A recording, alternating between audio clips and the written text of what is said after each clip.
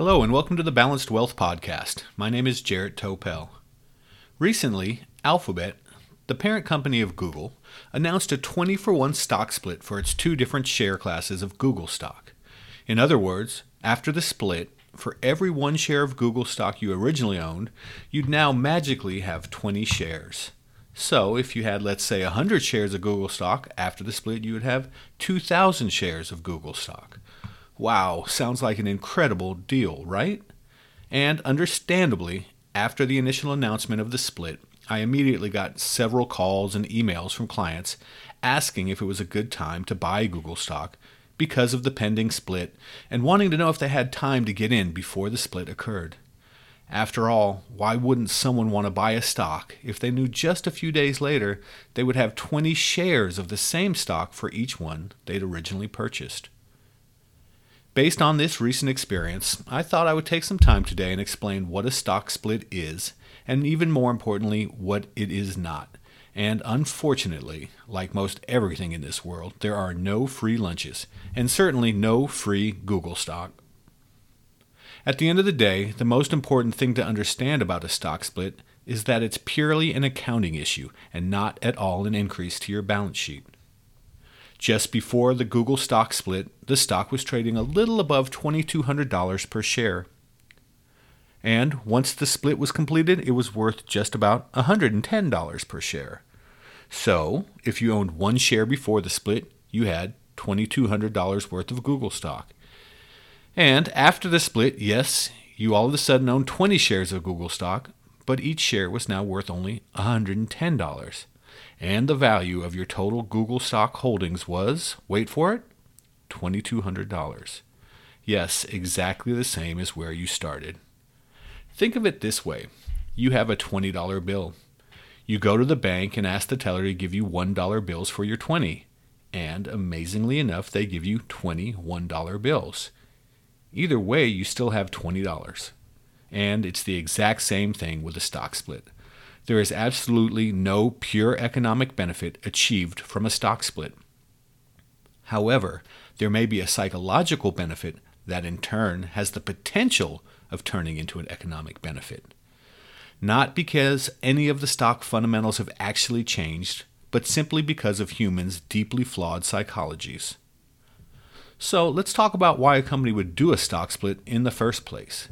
If, as I said, there's absolutely no pure economic benefit, why go through the hassle at all? And the reason is to take advantage of our flawed psychologies.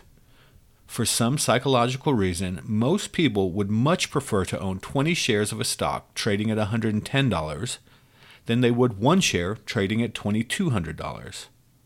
I've often had clients tell me they'd like to buy a stock, such as Google, but that it's just too expensive.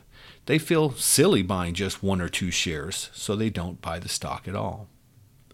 So, to increase the likelihood that the small and mid-sized investor will buy their shares, companies such as Google want to keep their share prices below a certain level, the level at which people still feel comfortable buying their stock. So, even though it makes absolutely no difference financially if you own one share or 20 shares, it definitely seems to make a difference in people's minds. And at the end of the day, if it feels good, people are more likely to do it. Another thing to know about stock splits is that they can happen in reverse as well. A company can do a reverse stock split in order to increase the price of their stock. In a 20-for-1 reverse stock split, for every 20 shares of stock you originally owned, you now own one. In this example, you're simply going to the bank with $21 bills and asking the teller to exchange it for one $20 bill. Once again, there's no real economic difference between the two, but there may be an important psychological difference. Just like people don't like to buy a stock when the price for one share seems too high, they also don't like to buy a stock when the price of one share seems too low. As you can tell, people can be very fickle indeed. And large companies, such as Google, know how to use this to their advantage. Another reason for a reverse stock split is so that the stock does not get delisted from the stock exchange it's trading on. For example, in order to be listed on the New York Stock Exchange, the price of a stock can't fall below $1 for more than 30 consecutive trading days.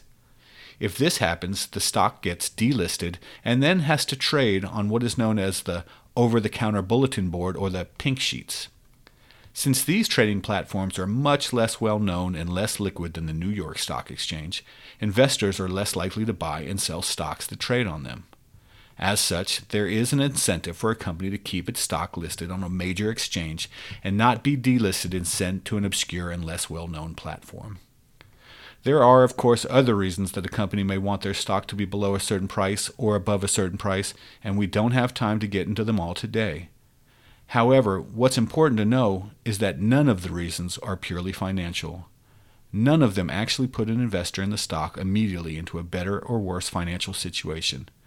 However, as anyone who has invested in the stock market for a long time knows, psychology can be just as important as financials, especially in the short term.